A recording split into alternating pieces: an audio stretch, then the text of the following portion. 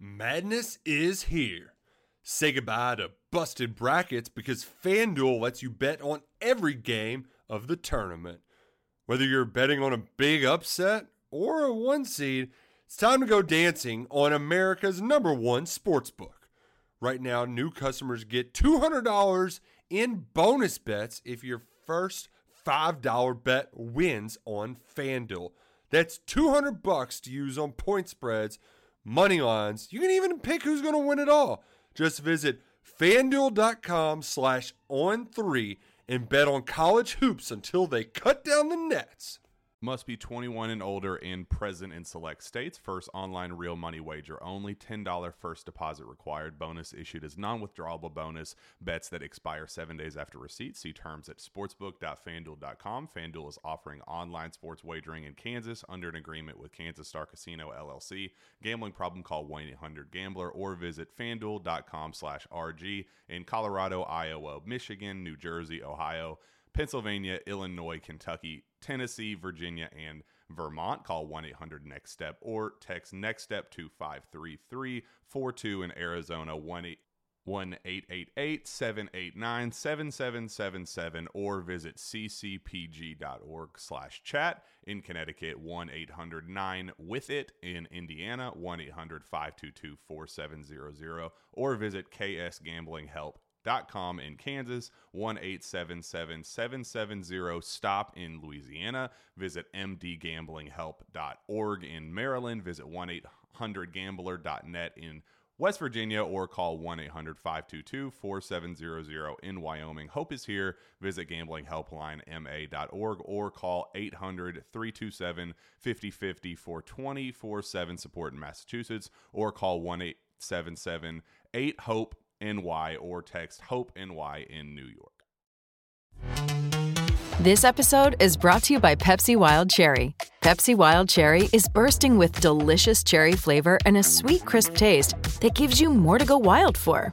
Getting wild may look different these days, but whether it's opting for a solo Friday binge watch or a big night out, everyone can indulge in their wild side with Pepsi Wild Cherry. Also available in Zero Sugar. So grab a Pepsi Wild Cherry and get wild. Welcome back to the Wolverine.com podcast. I'm John Borton. The video edition of the podcast is always great because we get to see Tom Crawford in action and all the excitement and passion he brings. Tom, our man in East Lansing, great to have you back on the podcast. Well, it's great to have a relevant podcast on the day after Selection Sunday, and we're not bemoaning the fact that Michigan has to go to the NIT, which I think a lot of us feared.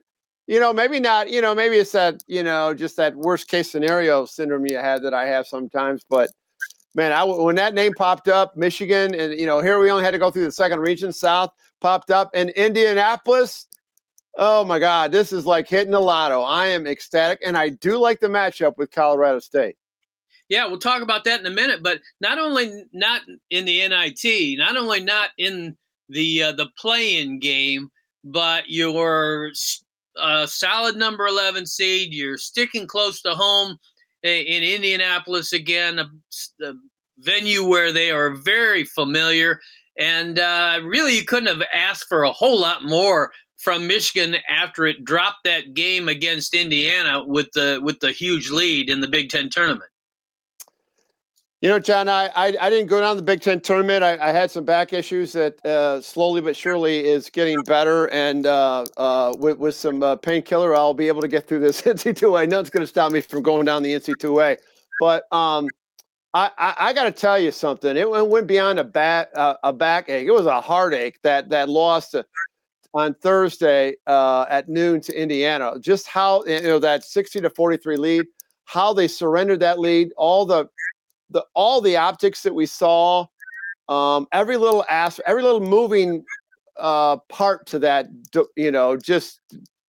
destruction, self-destruction was a microcosm of the season. I truly thought not playing 40 minutes, not finishing or not starting out and having to rally and then fall short, which has also been the case. This was like Central Florida times 10.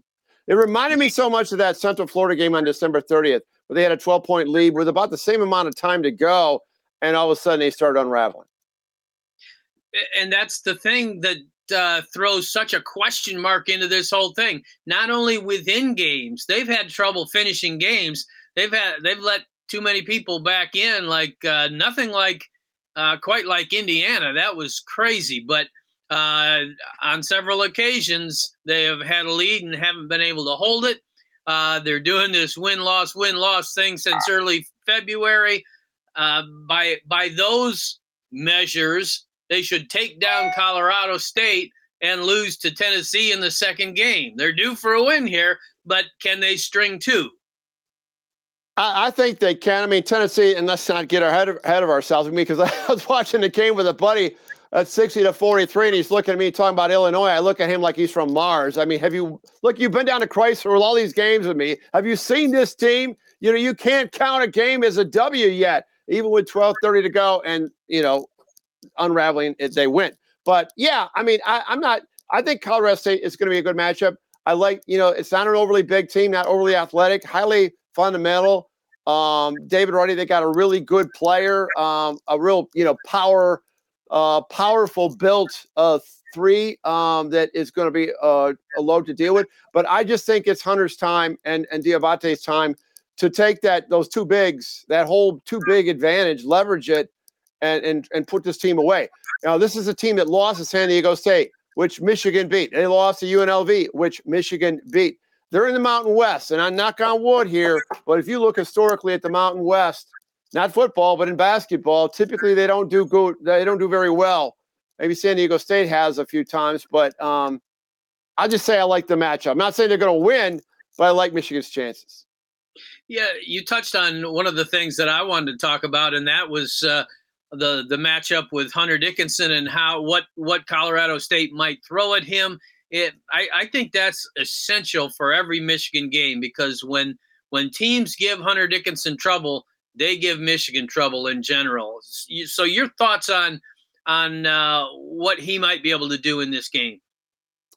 Well, I could see him I perform like he did against Michigan State, where when Michigan State played Michigan in Ann Arbor, this is before these last couple of games, Marcus Bingham just didn't have that role, didn't blossom like he has the last couple of games, okay? So he was dominating.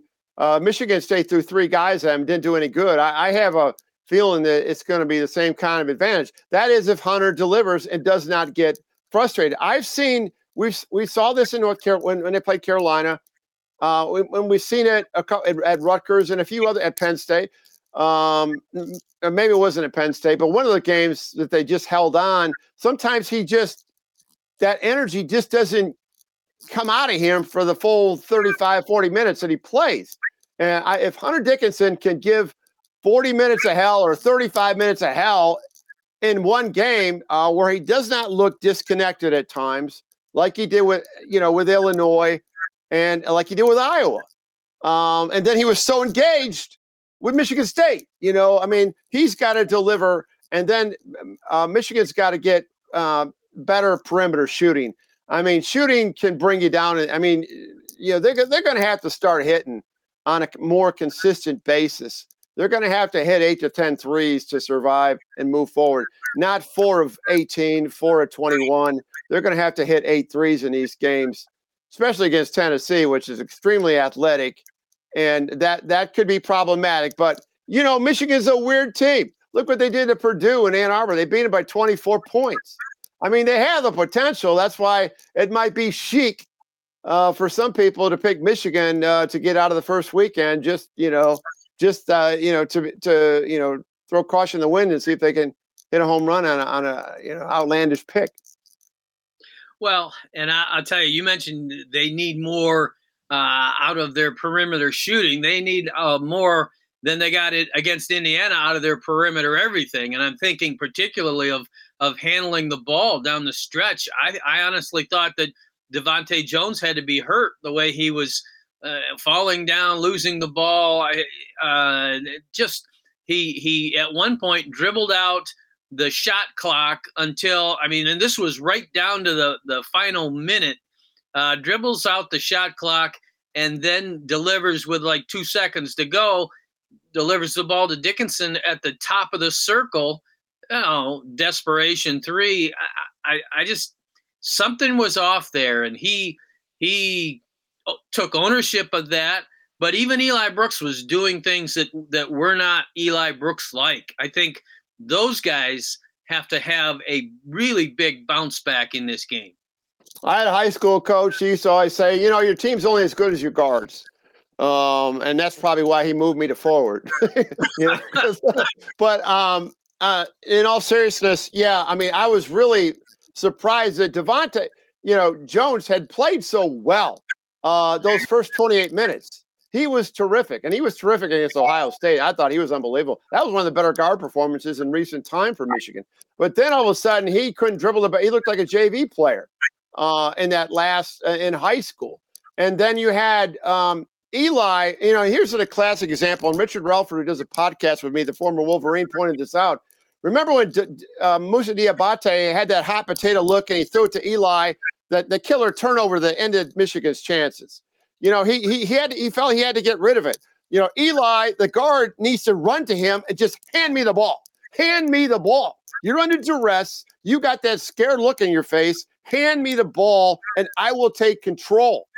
And that's how you prevent those things from happening. So I think Michigan's got to get way better leadership in the backcourt, poised leadership, and then they're going to have to, the Caleb Houston 0 for 8, 0 for 10, 3 for 10. It's got to be amped up a little bit, especially if they're going to get out of the first weekend. I'm talking about Tennessee. Yeah, I was just going to ask you which Caleb Houston and which Moussa Diabate do we get in this one? Exactly. I mean, anything. I mean, how about T. Will? Terrence Williams looks like he's first team All-American some games, and then all of a sudden he disappeared. I've said this to a few people. I've been following Michigan basketball since Cassie Russell's sophomore year. So we're talking like 58 years or something like that. Okay. I've been attending games, okay, at the old Yost, starting there before hockey. And I don't recall. I mean, there's been worse teams. There's been some bad teams. I mean, the Brian Ellerby, Tommy Amaker transition time, we know how bad those teams were. Okay. Apologies to my friend Chris Young on that comment, but he'd be the first to admit. However, I don't recall a team that was actually more frustrating to endure the whole season, because you get teased and then they crush you. It's like back and forth, consistently inconsistent. Use any kind of metaphor you want. This is the weirdest freaking Michigan team. I'll just say that I have ever seen in my 58 years as a Michigan fan. I'll make that statement. Okay. That being said, do they break this win-loss string, something that even the team itself has been talking about behind closed doors, and actually string 2 wins together here at the start of the NCAA tournament? Do they get to the Sweet 16? Well, I always do. I have little historical moments that I flash back to. Yep, that's going to repeat again. So this is 2017. You and I were down there, and Ballas and all the people were down there for that Okie State game. Brad Underwood was the coach. Michigan won that Friday game, and that was a good win. Some people thought they were going to lose, and they came back and they beat Louisville on Sunday with Rick Pitino still coaching. And DJ Wilson was terrific in that game. I have a gut feeling they're going to get out of the first weekend. How's that? Maybe I'm betting with my heart and thinking with my heart and doing all that stuff, that crazy stuff I do, bleeding maize and blue. But something tells me this season's been so weird, and they were a bubble team. They might get out of the first weekend. I mean, weirder things have happened. All right. Now let's broaden the picture a little bit. You saw the brackets come about.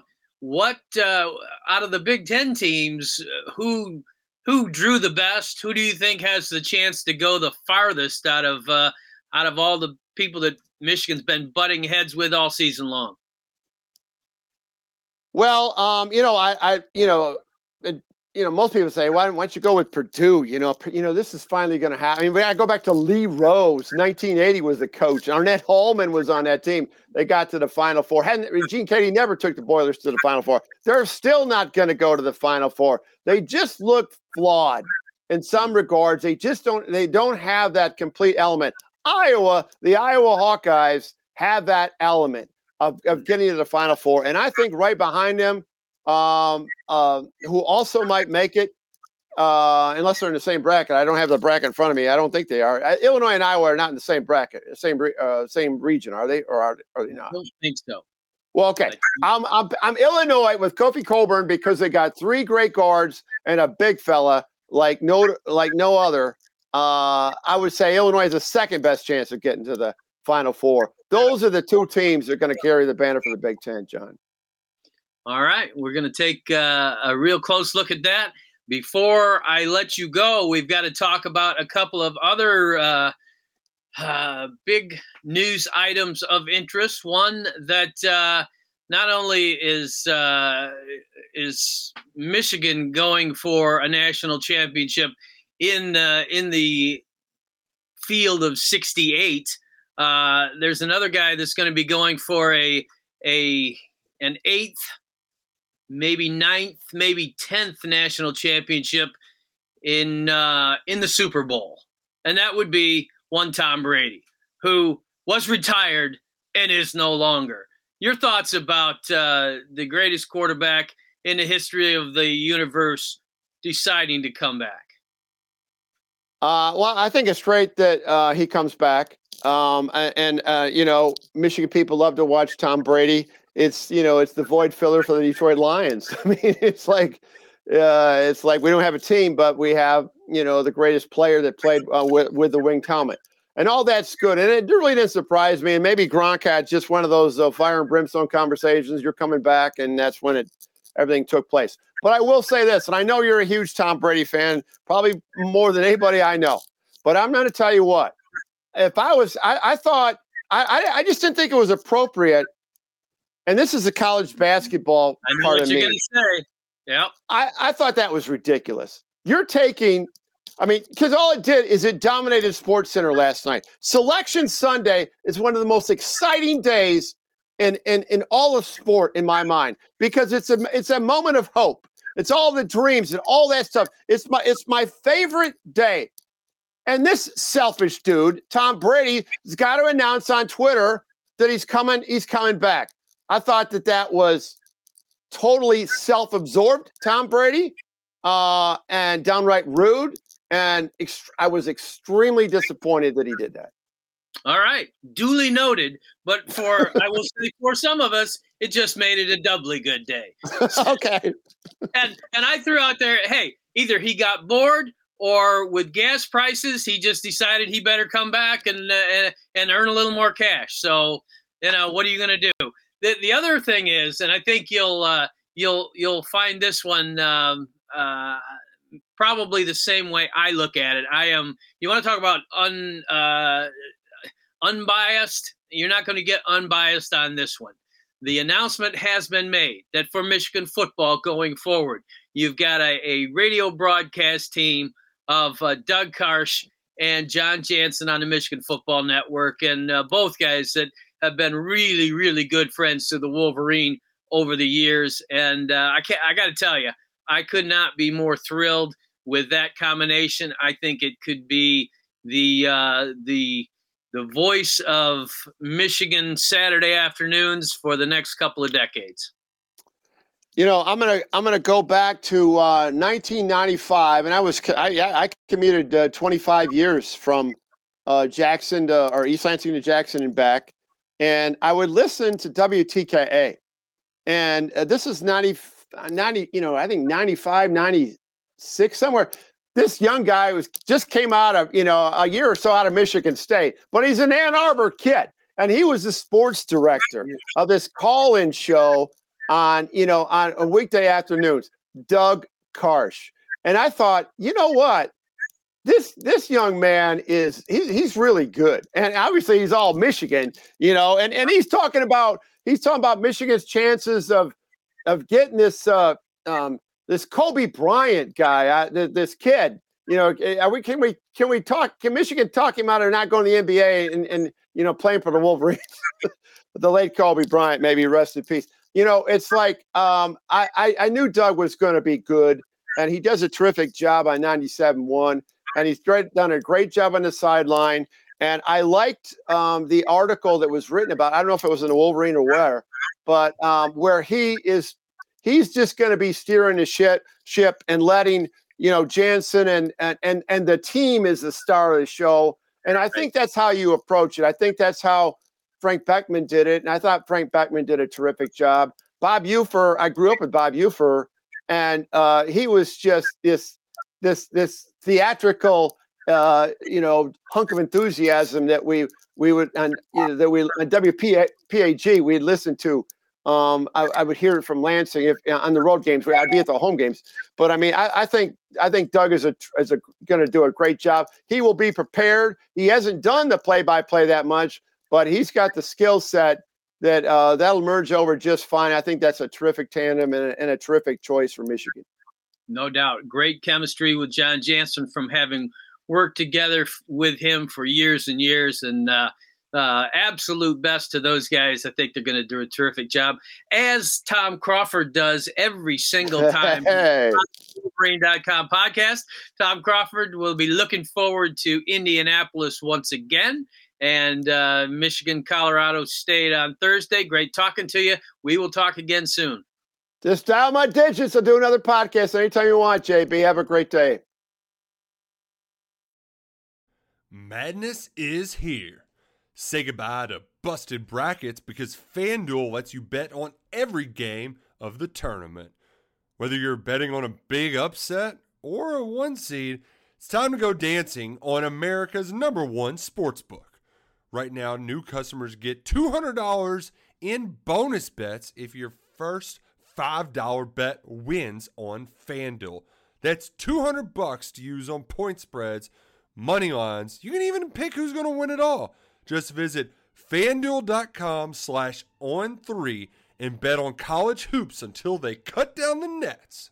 Must be 21 and older and present in select states. First online real money wager only. $10 first deposit required. Bonus issued as non-withdrawable bonus. Bets that expire 7 days after receipt. See terms at sportsbook.fanduel.com. FanDuel is offering online sports wagering in Kansas under an agreement with Kansas Star Casino, LLC. Gambling problem? Call 1-800-GAMBLER or visit fanduel.com/RG in Colorado, Iowa, Michigan, New Jersey, Ohio, Pennsylvania, Illinois, Kentucky, Tennessee, Virginia, and Vermont. Call 1-800-NEXT-STEP or text NEXT-STEP to 53342 in Arizona, 1-888-789-7777 or visit ccpg.org/chat. In Connecticut, 1-800-9-WITH-IT. In Indiana, 1-800-522-4700 or visit ksgamblinghelp.com. In Kansas, 1-877-770-STOP in Louisiana. Visit mdgamblinghelp.org in Maryland. Visit 1-800-gambler.net in West Virginia or call 1-800-522-4700 in Wyoming. Hope is here. Visit gamblinghelplinema.org or call 800-327-5050 for 24/7 support in Massachusetts or call 1-877-8-HOPE NY or text HOPE NY in New York.